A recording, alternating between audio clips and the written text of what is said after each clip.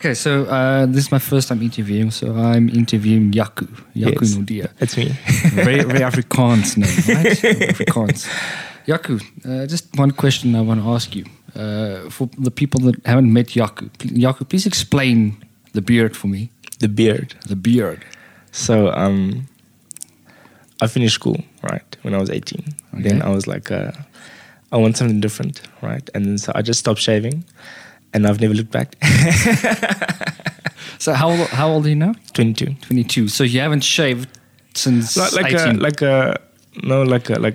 cut it off like once or twice. Okay. 3 times. Okay. But just the first year, like you see, like when you grow a beard, like it kind of like grows sideways. It doesn't grow down. Okay. You expect it. Then it was like very fuzzy, and you look quite like a hobo and stuff. And then I was like, no, it doesn't really work. And then like with time, you kind of like learn to like nurture it and like trim it down and then have it like grow nice and neat and stuff. You don't look like some homeless people, you know. And can you explain to me your hair? My hair. Yeah, your long hair.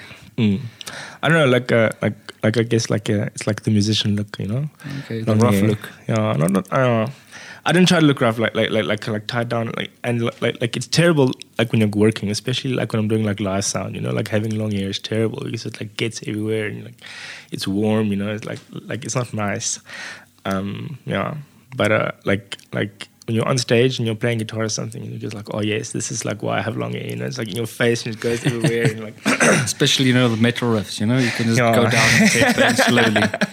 I mean, you kind of, there's a couple of engineers in the industry that I can think of that's got long hair. You know, for instance, Peter Pulse, but he recently, you know, he had a ponytail, the bald patch here. But he donated his ponytail for charity. really. And I think Evert Dominic, that's how I pronounce his name in English, Evert Dominic. I think he had long hair as well. And then there's another engineer, Gray Burnett. I don't know if you know Gray. Never heard of him. Okay, you'll meet him. Gray's an awesome guy. He also had long hair and stuff. Yeah. Do you know of any other engineers with long hair in South Africa? In South Africa. No, Not. really. Okay. Jaco, you said you finished school, right? Which year was that? 2010. 2010. Okay. And you studied at? Or you matriculated at? Hoërskool Garsfontein. Hoërskool Garsfontein. Just around the corner. Okay, It's that's fantastic. Like very like Afrikaans school. Quickly explain to me, how did you start out, you know, with music? Did you want to play guitar always? Did you play guitar at school? How did the music start? So like until I was about 18, 19, like my like life's goal was, no, I'm going to become this like great guitarist, right? Okay. And then like I had like the shocking like realization about like I'm not that good of a musician, which it's kind of funny. Like I think like most engineers like that work in the music industry like started out as musicians and then kind of failed, you know, and then we just kind of moved on to engineering because we like realized like music, like we're not that talented as we thought we were. I started playing guitar when I was about 13. Okay. And like before that, like I played piano, but like I didn't really like enjoy it. And then like when I started playing guitar, I was really, oh, this is really nice, you know, like I can play songs I like, you know, it's kind of like pop culture. I can play rock music. On the piano, that's not really, you know, it's not really like, I'd like classical, like my mom plays like classical piano and my sister plays like clarinet and trombone and stuff like in. Okay, so you've got music in your blood, in your family. Yes. Family line. Okay. But like not one of them like does it for a living. Like it's mostly hobbies. Yeah. But, yeah. So then like I was like the first person that kind of said, okay, well, like I'm gonna do this, you know. And like my parents were shocked. They were like, no, like we don't think this is a good idea. like music, like they've been like nagging me, oh, like you should take music lessons. But then I said I want to take music career. They're like, whoa, we went too far. So like I kind of like went through high school focusing on music mostly, like thinking, like when you play in a band, you're gonna make it big and be a big rock star. And your academics? You know, like I wasn't bad at academics, but it wasn't something I really focused on at school. Like music was like where I was like I remember I would like when I was in matric, like my parents would like lock my instruments away and go like, no, this is enough. Like if you're gonna carry on like this, like you're not gonna get your matric, and you need to focus on your studies for a while. So I was like, oh man, you know. Did you have a band in school? Oh, I played not like a professional band. Like I played like in church bands, and with like lots of projects, just like jamming. Like I remember like there was like this one vacation out of school. I remember like we would like for weeks just jam like 6-7 hours a day. Just go to like this one drummer's house and you just play guitar the whole day, and you would play drums and you get out, your ears are ringing and stuff. And it's like, oh, that's the best day of my life, But like never like really like made it.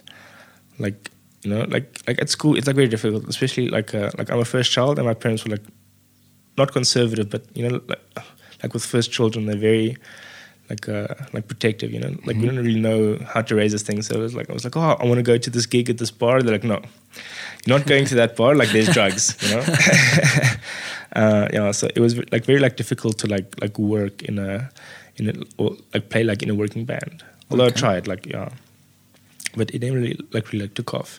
But like we play like in church bands, like 2 or 3 times a week. Which church? Oh, this is like a church up the road called like Luxmundi. Okay. Yeah, it was really like nice, very like nice music culture. Like we played a lot. I mean, like it was nice. Like it was basically like band practice, like 2 days a week, and then playing 2 services on a Sunday. Okay. It was nice. Like it like gave you that thing about playing in front of people, a lot. Yeah. I had a look on your Facebook profile, right? So I did some research. And I had a look. You were involved with 13th Floor? Yes. 13th Floor. That usually, I'm not sure why they changed the name. It's usually Siakres. Yes, right? yes, long ago. Yeah. So just quickly explain to me how you got involved with that. Did you join them after school? So like, what happened was like when I was in matric, my parents like decided like they wanted to go work in Australia, right? So like and they kind of like packed up, and they said like you have 2 choices, right? Like you can either come with us, or you can go not to courses, like to like tikkies, I was like, no, that doesn't sound a thing. And then so well, what now? And like I don't want to go to Australia, so then like there was like this gap year called 13th Floor. Gap year is like performing arts. It's like it's run like a company basically, so it's like extremely professional, even though like it's a gap year, like it's like all like run by like professional musicians, professional screenwriters, professional like video production people, and like professional dancers and stuff, and they would kind of like run this gap year where you would go and then like get training, and then like write these 4 or 5 shows and then travel around the country doing these shows with music and lights and sound and dancing and acting, and like it's like this massive production. It's very professional, and that was amazing.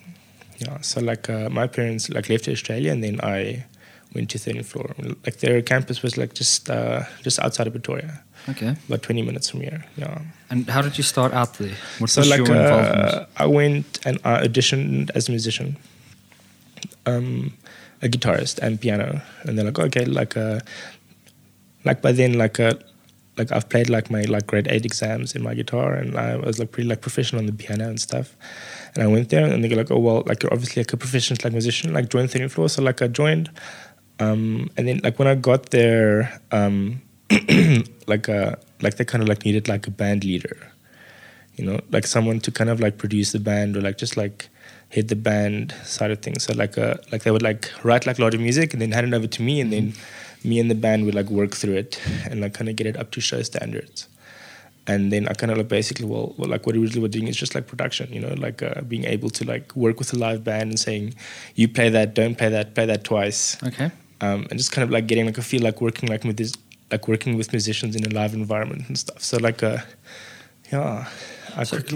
You say you've got your grade 8 in guitar. Yeah. Where did you do that?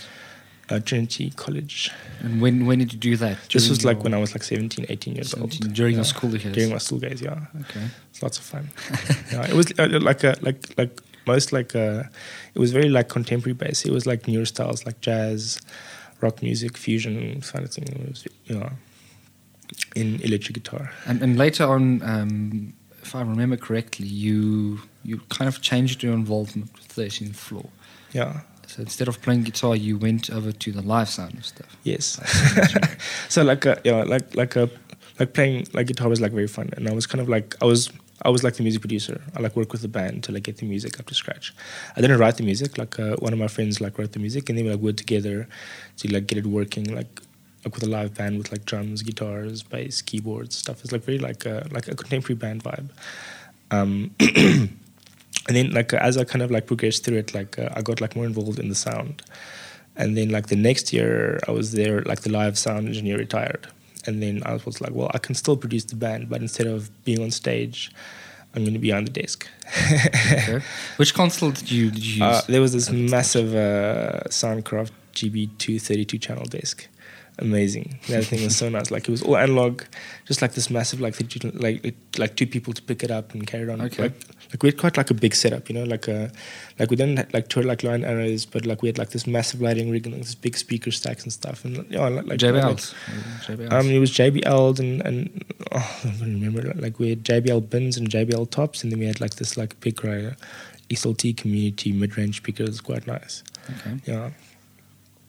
Yeah, it was like a very like professional setup, and like as I said, like 13th floor's like production standards were quite high, so like they kind of like expected you know, like there shouldn't be any feed in the show, you know, and it's like 10 actor mics and an entire band and backtracks and click tracks and stuff, you know, like and it's all analog, you know, so it's very like hands-on, you know. For the people that aren't aware of what 13th floor is at the moment, just give them a quick explanation of what it is. It's not just musical. It's what is it? It's strange. So like it's a team, right? You have like a team of like 30 people that travels around the country, and we have a big truck and like lots of buses and stuff, and you travel and basically be like a band and dancers and actors and technical staff, right? And then like put on like these shows like aimed at like uplifting community. So like you would like drive into like a town, for example, right? And then like for like an entire week we would like be there and like set up like a big like rig, you know, like stage and lighting and stuff and sound and the band. And then we'd do like they would like do shows aimed at like community matters, you know, like, you know, there was like a show about human trafficking and a show about drugs and a show about loss and stuff, you know. It's like very kind of like like non-profit organization vibes, like working with kids and stuff, but like through performing arts. And how long was the show? Show would have been about an hour, plus minus. And like we had like 4 shows, like 4 main shows. And they would like have like one big rock show. We'd have like the band on stage, big production value, like cover like rock songs and stuff, and just had like a big party. Okay. Yeah. How long were you at 13th floor? I was there for 2 years. Only 2 years. Only 2 years, yeah. And then like after I left, like stuff kind of like started closing down. So like the last year I was there was like the last big touring team and stuff, and like after that, like they scaled down, and the after that they scaled down again, and then like I think like this is like the first year like they didn't have a touring team. Okay. So after that, what happened? Why did you leave 13th floor? So my time at 13th floor kind of like came to an end, and then like my parents said, "Hey, do you want to come study in Australia?" And I was like, "Hey, that sounds like a cool idea." Like in Australia, like there's like this very nice music production schools and sound colleges and like music schools and stuff. Like where like in South Africa there's maybe like 4 or 5. In Australia there's like 20 or 30, you know, and it's big schools, you know, so I went to study there at a place called like the Australian Institute of Music, AIM, yes, in Sydney. Okay. Yeah, and I was like, oh great, like I can actually like do a degree in music production. And I was like, oh, because like throughout like 13th floor, like my live years, I was like bumping in live sound, it was like all nice and stuff, but like I really like working in the studio. You know, like in my mind, I was going to be like a music producer. You know, I'm going to write music, record music, you know, like work with artists in the studio and stuff. Like the live thing is fun, but it's hard work. You know, like if it's like Saturday morning 4 o'clock, you know, and you're like 4 a.m. and you're like, oh, you know, I just want to go to bed, you know, but you start to pack the truck, you know. How did you deal with the artist on stage? Because I'm assuming you had to give them monitors as well. Yes. Right? And that's one thing that I hate doing. Oh, it's terrible. how did you deal with all of these different artists on stage? Because sometimes people get frustrated, they shout at you. Yeah. How did you deal with that? So like one of the stuff that like I kind of like regard as like one of the stuff that really helps me when I'm working with artists is like I've been in their shoes, you know, like I've been on stage with a crappy sound engineer and you're trying to listen, I just want a little bit of more guitar in my monitors and it's kind of really crap and I can't hear anything, you know, like I kind of like know like what it is to be them, you know, and I'm just like if I can be a good engineer to them and just kind of like help them to just at least like hear themselves, be able to play like nice in a band together, like that's nice, you know. So like usually when I'm like working with artists like in a live setting, like I tell them like, listen here, like there's no limit of stuff you can ask me, you know, like you can be extremely minute and that's just like I can change stuff until the last minute of the show, you know, like it's really like I don't really matter because like what matters is you being able to perform well, and if you perform well it sounds better on your side. So that means like what's coming through to the front of house console sounds better because you can actually hear what you're playing. Okay. And then it makes like the whole product just better at the end, you know. So like I'm extremely like I don't know what's the word, like accommodating, you know, and I really like try hard to like work with artists to like get their monitor mix to work for them. I don't like doing it, but like it's like one of the stuff like with live sound, like you just like one of those things, you know. You have to. Yeah. Okay, so you studied, if I'm correct, at the Australian Institute of Music. Yes, right? AIM. Okay. Yeah. AIM. So when did you finish it at 13th floor again? So like 13th floor would have been like the end of 2012. 2012, yeah. Okay. And then you went over to Australia in? Yes. So like I started my degree in January 2013. 2013, okay. Yeah. Usually the colleges in South Africa or the universities only start in like Feb. Yeah, so like the one thing like with AIM was like I finished like my entire like bachelor degree in 2 years, which is like wow, 2 years, you know. And like the thing was like they would start very early in the year, like the 15th of January, like you're there and your class like 7 days a week. Like with other like universities, only like start in March or someplace, you know. So like, and there's almost like no holidays. So like you'll finish like a semester and then you'd have like 2 weeks and then you're back at class run again. So like there's no holidays, and they start very early and they end very late. So like your like the last like exams would be like in middle December. So what like that kind of like meant is like you could fit in like an entire semester. Like instead of only doing 2 semesters, you would do 3 trimesters a year. So, you know, like for other people, like on holiday, you were at school, or you know, like working. So, but it was nice because like I could finish like my entire degree in 2 years, which is very a new thing, you know. So I'm not exactly sure how this point system work, you know, with the SACWA IDs and stuff like that. But is your degree recognized in South Africa? Yes. Well, I think so. Not that it really matters though. Yeah. You know. You know, but like it was like a legit like it was like recognized like by the Australian government. So like it's a normal like bachelor's degree. You know, like I had 3 years worth of coursework, a bachelor's of music. And I had like everything from music history, you know, like all the way through to like Pro Tools and music composition and stuff. Just give me, you know, the bracket of the subjects you had. So like the thing was like when I went there, like I could choose between production and engineering, and then so like they had like 3 courses. Like they had like a course in music performance, you know, like a bachelor's performance, you know, like with people like. So that's like basically similar to COPA, right? Very similar. And then they had like a bachelor's in composition and production, which was more music writing and stuff.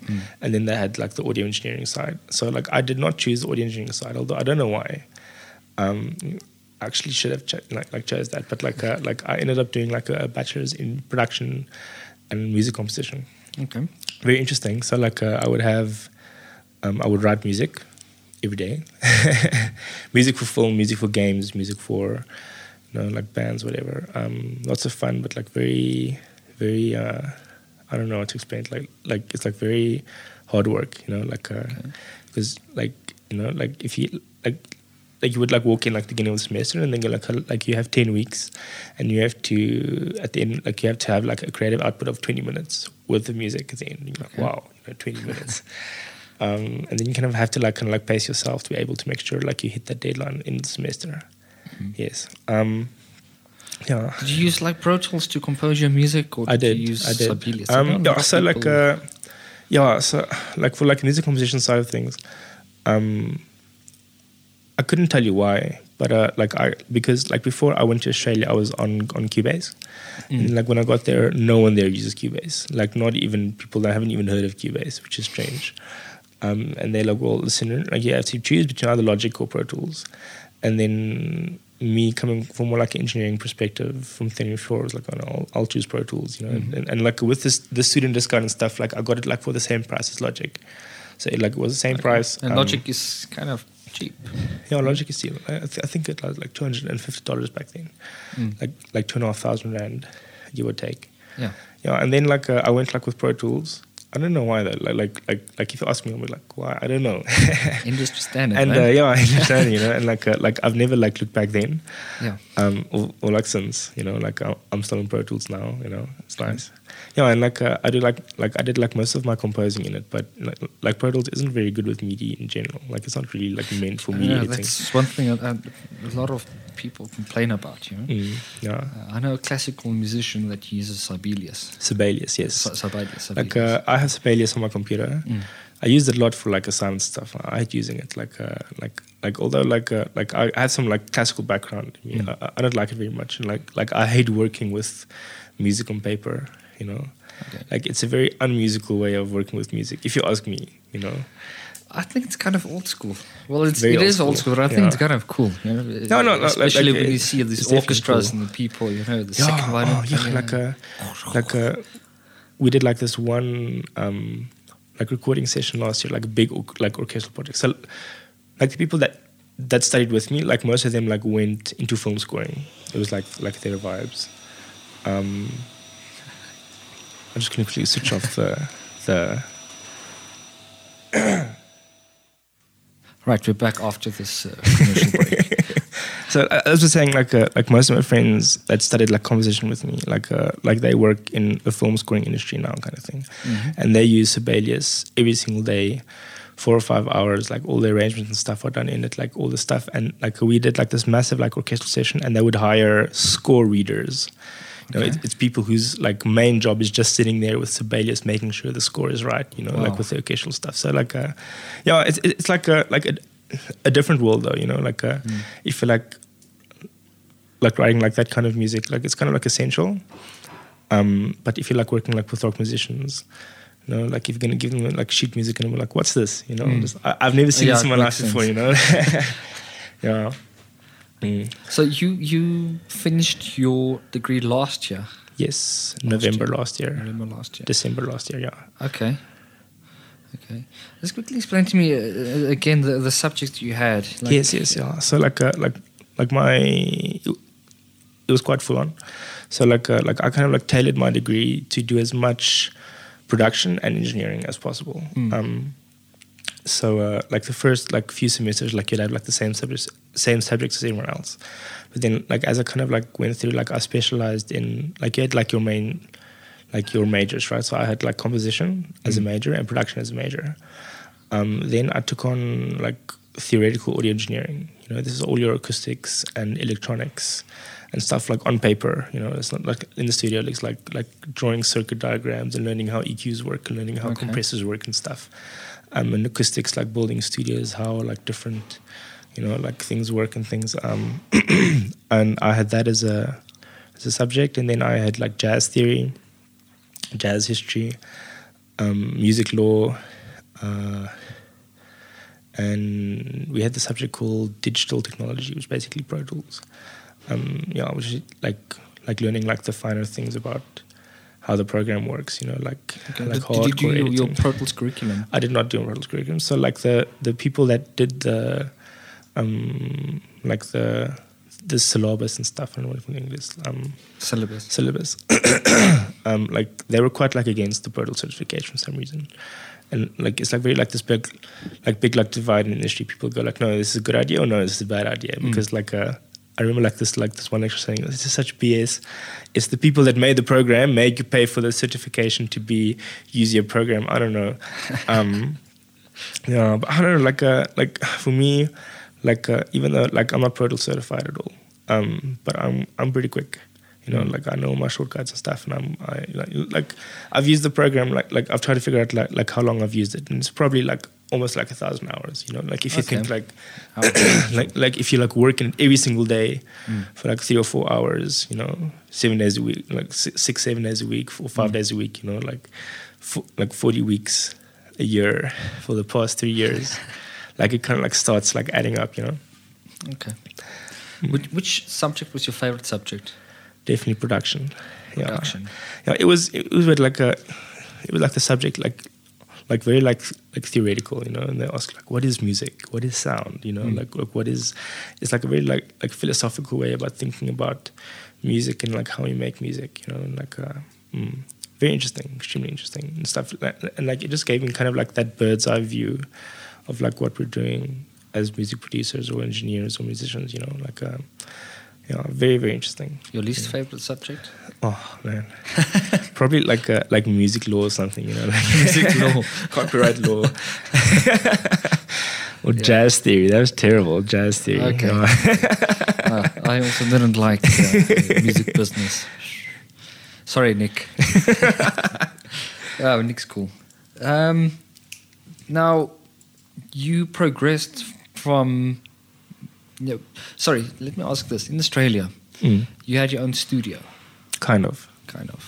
How did you progress from South Africa, not from South Africa, from Australia to here in terms of your work? Oh, it was terrible. So like the thing was like I've always like wanted to come back, you know, like lots of people like go to Australia like without the, you know, like the intention of coming back. But for me, like my life is still here, and like all my friends are here. Like all my bands I really like are South African. My girlfriend's South African and she lives in Grahamstown, so like there was that, you know, and like she was there like for 6 months and he was like, no, I don't really like Australia. So I was like, okay. Well, yeah, so like I've always like had like the intention to come back, you know, like definitely I'm going to finish my degree and I'm either going to like work a bit and then come back, or I'm going to come back immediately. And then like with that in mind, I started networking really, really hard. And so I met you.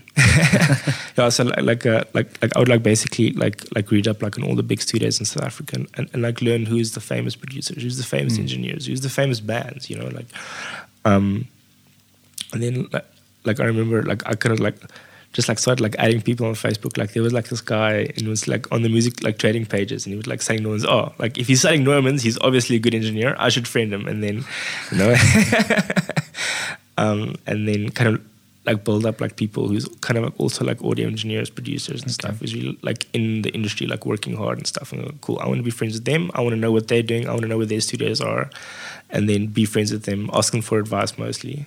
That's like the best way to like network, is like ask people stuff, you know, because they're like, oh cool, like he obviously values my opinion, so you know.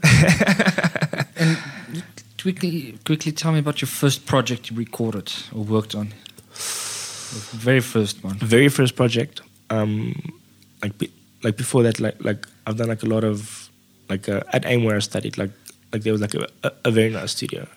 So like it was like this little studio complex, like big SSL console, big D control, whatever, like another control room, like nice mic pre's, nice mics. At your institute. Yes. Like, wow. Like very nice, yeah. And like I did some like projects there. It's like the first time like you're like in the big studio and you have to record something. You're like, okay, I don't really know what to do and stuff. So like I'd like lots of projects I kind of just did, you know, for fun. You know, oh, like you have a band, come and record them for free, just because we're like trying to figure out how this console works. You know, like and then in about 2000 and like middle 2013, like I had this one friend that was with me in 13th floor. This girl called Marnal, and she was like a singer-songwriter.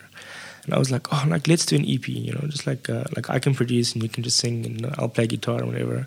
And then like we ended up doing like an EP together, which I can just like I kind of like she like wrote the songs and then I produced the songs, arranged them, put on full band, and then like I even mixed it and then I sent it away to get mastered. Yeah, and it like turned out like quite nice, you know. Where did you record her? Right here. So I especially came back specifically in January last year for like a vacation, and then I was like working in Australia. I was working at a pizza shop, and then I would like make like $50 a night, which is quite like a lot of money, like 500 rand a day. And then like put it in a jar, and at the end of the year, I would like buy myself like lots of gear. So like instead of like hiring a studio to like record the album, like I just like bought all the gear myself. Okay. And tracked it here at my house. Yeah, and it was okay. Like it didn't turn out like extremely nice, but like it wasn't bad, you know. Like for something that was like my first project, it was quite listenable. What got my attention? Sorry, I just can't get the artist's name here. What's her name now? You recorded her in Australia, a gospel artist. Gospel artist. What's her name again? Jana. What's her surname here? No, Jana Star, like with a double Star. R. No, I can't find it on my notes. I had a look at some of the pictures, and the setup you used there was quite interesting. Very interesting. Very interesting. So, did you use your own gear there? So, like this is like a thing. It's like I've never actually worked in someone else's studio. Like it's been like a few projects. So, like I've with all the projects I've produced, I've mainly used my own gear, which I kind of like you just kind of like add with it as it goes, you know. Like all my money goes towards gear. Definitely. Definitely. Everything. Like I don't do drugs, I don't smoke. Everything just goes to gear, you know. Like so like as it kind of like went on, it was like buy a few mics here, like buy a nice tube mic here, buy a few 57s here, you know. What was your first piece of gear that you bought? That you thought? First piece of gear was like it was my birthday, like long ago, and then my first piece of like recording gear was like semi decent, was like a M-Audio Inbox Vibes, like a M-Audio Ultra, you know, like 4 mic pre's and stuff. And then it was like my birthday, and like called mom, was like, no mom, I know it's my birthday, I really want this one thing because I want to like record people decently. Because like before that, like, oh man, I was like recording people with like Skype microphones, you know, like with a Skype microphone. It was terrible, you know. That's how like, most people start out. and I was like, no, like I really want to just like kind of like see like what it's like to like do it a bit more professionally. So I got like my first little box. And then I bought like a AKG like Perception 220, like this very like cheap condenser microphone. And I started to like record singers and voiceovers and stuff. Yeah, very first piece of gear. Quickly tell me, Jana Star, did you record her in a studio? No. Not. Where did you record? So like this is like the thing, like when I was saying like with like music production that I had in school, like there was like lots of like cool ideas, you know, and like it really like we're like everyone like studying engineering went like no like there's only one way to record people. There has to be in the studio, there has to be a control room and stuff. And then like in music production, like we kind of like started like learning about producers, you know, like people like different people like that produces bands differently, that don't use that conventional studio setup, you know. Like for example, I don't know if you've ever heard of like Sylvia Massey. Okay. Like this engineer in America, like she did like a System of a Down and Johnny Cash and people like that. But like her studio doesn't have a control room. Like this massive space with like this massive Neve console, all the gear and stuff, but in the same room as the musicians, you know. Yeah. And like lots of people like work like that. Like even like who's like Adele's producer, I can't think of his name right now, but like his studio in London, it's just like one big room, you know, with massive console and stuff and everything, and like all the instruments in the room, and it's like one, like very like nice vibe working live with music in the same room, and there's no like glass between you and them. So that kind of like got me thinking, you know, like and then like she had like a limited budget and stuff, so I was like, let's just track it live, you know. Okay. Like I'll bring all my gear and we put it like in this big hall, you know, just like it wasn't like a room with like particularly nice acoustics, anything, and just like. So that's the church hall you recorded in. Church hall, yeah. No, it's like it wasn't very big. Like even for a church hall, it was like quite like a small hall, you know, just like brick walls and a carpet. Yeah. How did you deal with the bleed? You just do it. Yeah. I don't know, like we set up everything live. Like I'd like really like nice drum sound, like a semi-nice drum sound. Like the drummer was like he was decent, and then like we put like the electric guitars in a different room, like in a cupboard vibes, and just like mic them up, and then everything. Yeah, like at the end of the day, it was everything live, but there was very little bleed. Like okay, like there had been like the bass was DI'd, and everyone was like wearing headphones, you know. So did you record the vocals live as well? No. Like we did like a few like live vocal takes and stuff, and it was nice, but like she needed like a bit of production, and like in a separate time, you know. You know, like this was like her first project as an artist, you know, like her first like recording session, like having like a decent band or whatever. So like she was quite nervous, and I actually think like the first day like she like lost her voice, you know. She was like singing and then it was like her voice is gone, you know. And I was like, yeah, don't worry. Like we'd like so like we basically like record like the band live, and then we overdubbed acoustics and vocals afterwards. Okay. Yeah. And that was done with all of your own gear, your own microphones, everything. Everything was my gear, as far as I remember. Yeah. Oh, nice. Yeah. You worked. Let's get the artist's name here. Someone that got my attention as well. Is it? Which one is it now? Prescription PR. Is it the name? No. Army of Sheep. Oh, okay. So Yeah, is that's very interesting. That production got my attention. Where did you record that? So, like, there's a backstory with that. So, so it's a band in the UK called, I think they changed the name, like they're called Black Surf. Yeah, Black Surf. Black Surf. I did not do the album. I only did the vocals and the vocal production on it. Okay. And it's been like mixed and remixed and stuff. So very interesting stuff. This was like this one guy called Ali, right? And he was like living in Sydney for a year. Mm. And then like through How a friend. did you meet him? So like through a friend of a friend, he was like, and then his band back in the UK was like, no, like it's time to record. Like we want to give like get this EP out and stuff. But he was in Sydney, and he didn't have money to fly back, you know. And then like they basically like did the tracks there at a incredibly cool studio called I think it's called Green Mountain Studios. It's like this guy in the UK, like he just kind of like bought this old church and like revamped it in the studio. Like they run all analog, all tape. Okay, it's very nice. And then he basically like sent the sessions over, and then I did the vocal stuff here, and then it turned out quite okay. Yeah. So where did you record the vocals? In my little home studio. Yeah. Okay, your little home studio. Yeah. Yeah. You also interned at a studio. Is it Studio 3 or 3? I did not intern there. It was called Studio 301. 301. So, like, if I stayed in Australia, I would have definitely done an internship there. Although it's so like Studio 301. It's basically like in the 60s or the 70s, EMI in the UK said like we're going to build like a recording studio exactly the same as Abbey Roads, just in Sydney. So it's like very much the same vibes, same kind of like production mindset, you know, like same kind of like recording. Yeah. So it's like a Abbey Roads in Sydney called Studio 301. It's also owned by EMI until very recently. A massive studio complex. Yeah, biggest recording studio in Australia as far as I know. Yeah. What did you actually do at the studio? Because I think I saw some pictures of you like in the studio with the Fairchild. Oh man, that Fairchild! No, I didn't mind much as just like a session here, like hang out here, a cool workshop here. Like what's cool about like Studio 301 is like the people that own it or manage it, whatever. They're very young, you know. Okay. It's like and they're trying to like rebrand the studio into like something like more. Like much more like contemporary, right? So like they have all this like Ableton live classes, you know, like where you can come in and do like, I think like it's called like live school, and like all like there's like EDM producers are like working there, and it's like they're very contemporary, you know, and like they tried like their best to like work with like all like the newest Australian bands, like all the indie bands, like for like a big studio, like we're talking like a studio with like a 72 channel like Neve console, a 72 channel. It's a console, you know, and Fairchild and 1176s and just like this crazy amounts of gear. Like they're quite cheap, you know, because they're just like trying to like stay like relevant and like not like get stuck with like all the old people. They just want to get new artists, upcoming artists in all the time.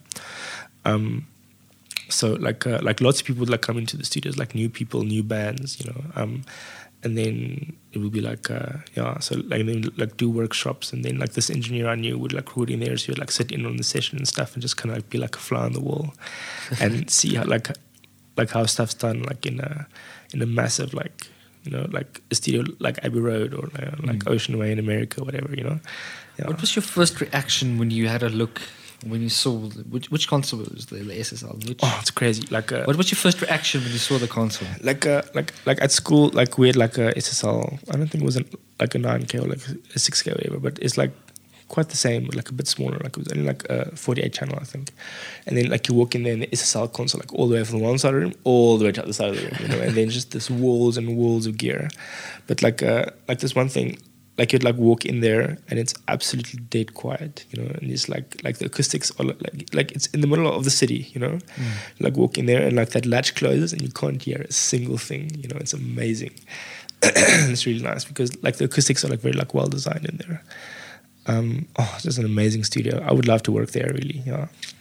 Which piece of gear intimidates you? Intimidates me when you look at it. It intimidates you. Let me think. Pro Tools, maybe. Yeah, like Pro Tools, like HDX systems. I was like, that's terrible. That and like tape machines. Definitely tape machines, man. Yeah, I heard some horror stories about that.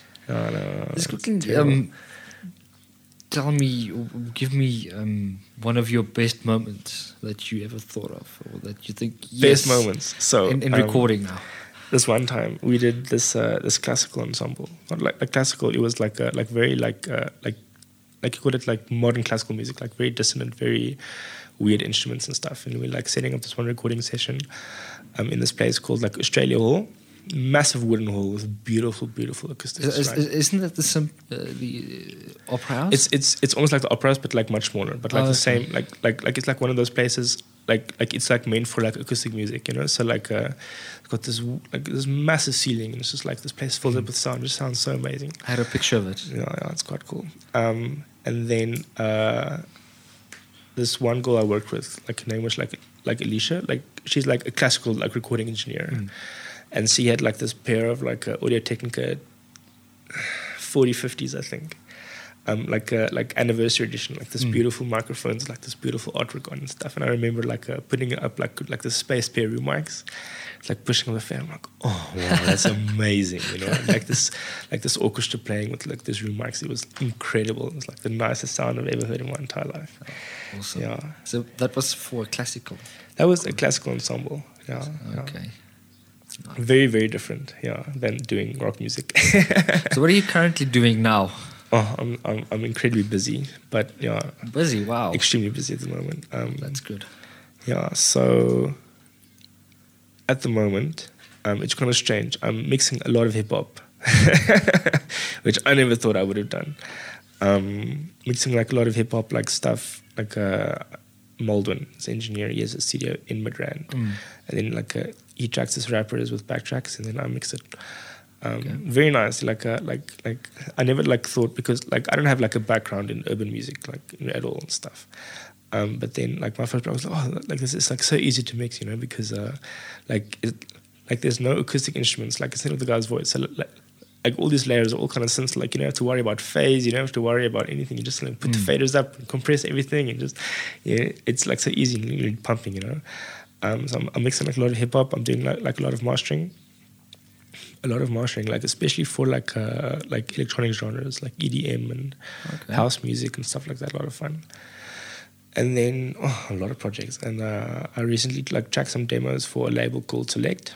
Like this one girl, I knew her from school. Like her name's Cara, and she's studying at Berkeley's in America. And she came back from America like a few weeks ago for like a summer break, and they said like, okay, well like let's track some demos.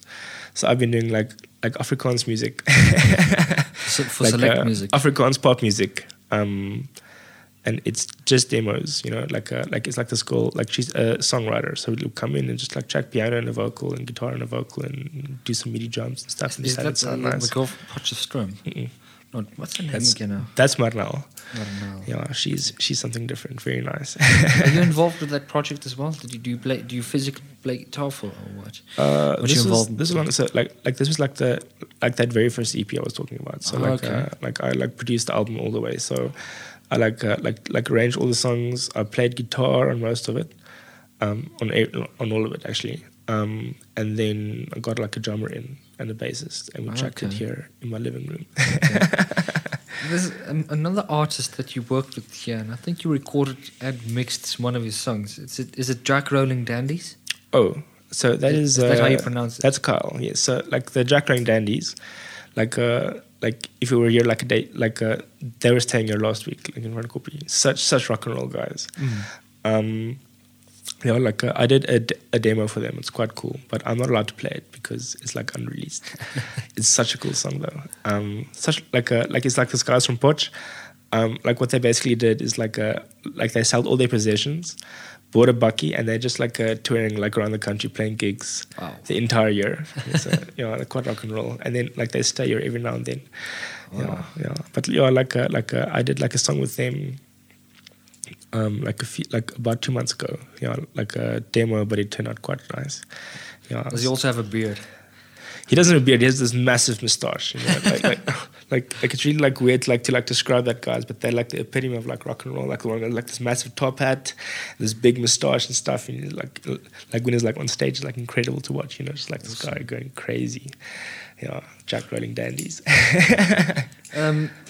I see you also recorded some local Pretoria bands like Jimmy 2 Times. Yes. So I haven't finished their project yet, and it's kind of like on the rocks at the moment. But it's like this guy called Edwin. Mm-hmm. Like everyone knows Edwin. Like if you know Edwin, like you know everyone in the music industry. And he and this guy called Pia is like I think he's like also like a student at Copa. Like they're doing this incredible cool like pop rock album. Mm-hmm. Sounds amazing, like even like for like a local band. It's like kind of like Blink-182, Sum 41 vibes. Yeah. We're like doing like a few songs for them as well. I am November. I Am November is really interesting. So like it's like one of my friends from 13th Floor, called Henry, and he's like this singer-songwriter. And he plays like this almost like John Mayer vibes. Mm-hmm. And then he met 2 of my other friends from school, which is like this brothers. Incredibly like talented guys, and they just do like this electronic, weird post-rock atmospheric music, So, and then like they kind of like combined it. So it's like this like singer-songwriter like playing, and there's like this massive synths and guitars with bows and delays and stuff going on. Very interesting to hear, and we're like busy with their EP at the moment. Like he's like the main guy, like Henry, he's in Namibia and he's coming back later this month, and then we're gonna finish his EP. I'm quite excited.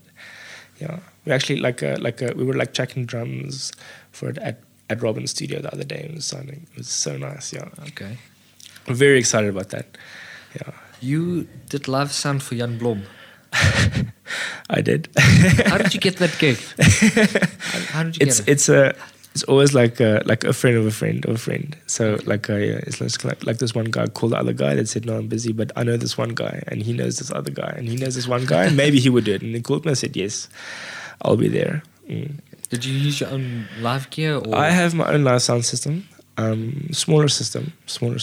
And I use that. It's like I have like 4 of like the new Eons. It's like portable powered speakers, like nothing special, but it's like great for pub gigs and like acoustic shows in the park, so it's cool. Very interesting guy to work with, Jan Blom. Yeah, such a nice voice. Is he a bit intimidating to work with at first? No, not at all. No, he was just like the friendliest guy I've ever met in my entire life. He doesn't have a big ego and stuff. Not at all. Okay. Yeah, and he's got such a powerful voice, It's like when he started singing, it was like, yo, that's coming out of my speaker. It's amazing. Yeah. And you also did live sound for Aching in where? So I did not do lives. I did not mix the show. Like I kind of like organized their tech writer and stuff for them. Okay. Yeah, but I got to party with the band. That was how did you get involved with all this, man? I'm sitting here. I'm so freaking jealous. Like Aching was like something different. So like my girlfriend and them were like doing a fundraiser. And they was like, let's do like this. Like a show, like let's do a band. So they phoned Aching. It's like, hey, do you want to come play a show in Grahamstown? And they were like, yo, we'll come play a show in Grahamstown, and that's how it happened. Awesome. Okay. And are you working at any specific studios? Yes. Okay. So I'm like I said, like I'm extremely busy at the moment, and I kind of like have like my finger like in a lot of people's studios. It's like a little bit of here, a little bit there. So like there's like this producer engineer called Robin Fernie. he has like this studio / thing when he does this thing called like Scarzo Productions or something. Very, very nice studio. Just like up the road here from mine. Very nice rooms, like very nice gears. Like I think he's got like 4 channels of like BAE 1073s and got APIs and ISAs and stuff. Incredible. So like I'm quite like good like friends with him too. So like I do like not a lot of work, but I'm there quite often, like doing stuff. I'm going over like later this week to like help him mount, like acoustic stuff on the wall. And, and I was like tracking drums there 2 weeks ago, and I kind of like sometimes like just like hang around and plug in his microphones and like hang out with all the cool bands coming through. He's like work with all the coolest like session musicians. Okay. So that's very cool, and he's kind of like he's very like open to what he's doing. He's like, oh, ask him like, how does that work, and then like explain to me in detail. Like, oh, that's so cool. I didn't know that. Very nice mix engineer as well. So like Jana's album, I've just finished. Like I tracked it, and then I was like, I can't listen to the songs. I'm just gonna send it to Robin, and he mixed it very professionally, and then mastered it with Jacob van der Westhuis. Anyway, so like that's Robin's studio, and then also do work with Maldwin. He has a studio in Midrand called Color Studios, where I'll track sometimes, and like I mix like a lot of the stuff coming out there. I'll mix and master, and then like I really like going to going to people's studios. Like I was like at Ludwig's studio the other day. It was amazing. You just like got there, and just like helped him like convert some Pro Tools sessions, and just like showed me around. I was like, oh, this is so cool, Like he has like some gear like modded from Black Lion Audio and stuff, and like very nice live room and all this mic collection. I was like, oh, that sounds so amazing, And like he's like been like behind like some of my favorite records from South Africa, So it's like cool to actually like see what's happening on like behind the scenes, Like, oh, this is like where that album was recorded. It's very cool. What's your go-to microphone for vocals? If I had a choice of any microphone or one I have in my studio, no, anyone. It depends. Like a 87's nice. Just kind of like the thing is like when I think gear, I don't think about is it good or is it bad. I just think about it's that sound or it's that sound or it's a suited sound. If it's a not suited sound, and like the 87's like nice for most vocals, and it's like the sound like you're like on all of records. And then like Robin has this microphone in his studio called the Lucas CS4. So it's basically like a Neumann U47 clone, and it sounds amazing, So it's like one of those stuff. It just costs like R1 million. I don't know how much, but it's just so it's like big as well. It's like this big massive blob, and just like the detail, like you can hear the thing is amazing, So that's very nice. In my studio, I have an AKG C12 clone called the Avantone CB12. Oh, that was used on, isn't it Taylor Swift's vocal? Taylor Swift. I'm not exactly sure, like because like that's like the microphone's like claim to fame, but I don't know if that's true. If it's true, I'd be surprised. Like maybe like it's just like like it's not like a very expensive microphone. Like it's not great, but like it's got that tube mic sound. It's not bad. But like like I said, like you said, like apparently Taylor Swift did her album on it. I only think it's just like marketing because it's red, and Taylor Swift did that whole like red thing going. Maybe I'd be very surprised if it was, but that's what they say. What's your opinion on the current state of music in South Africa from an engineer's perspective? I have very strong opinions about music production in South Africa. I like it though. Like this weekend I was at Kopi, and I had such a ball because it was like mostly like just like local bands. Like they didn't have like a big international act this year, and I was like, this is like I'm so glad like I came back because like the music in South Africa is so good, and there's such variety. There's jazz musicians, there's this amazing rock bands, there's amazing metal bands, there's cool pop artists and stuff. Although like I said, like it's a very small industry, very very small.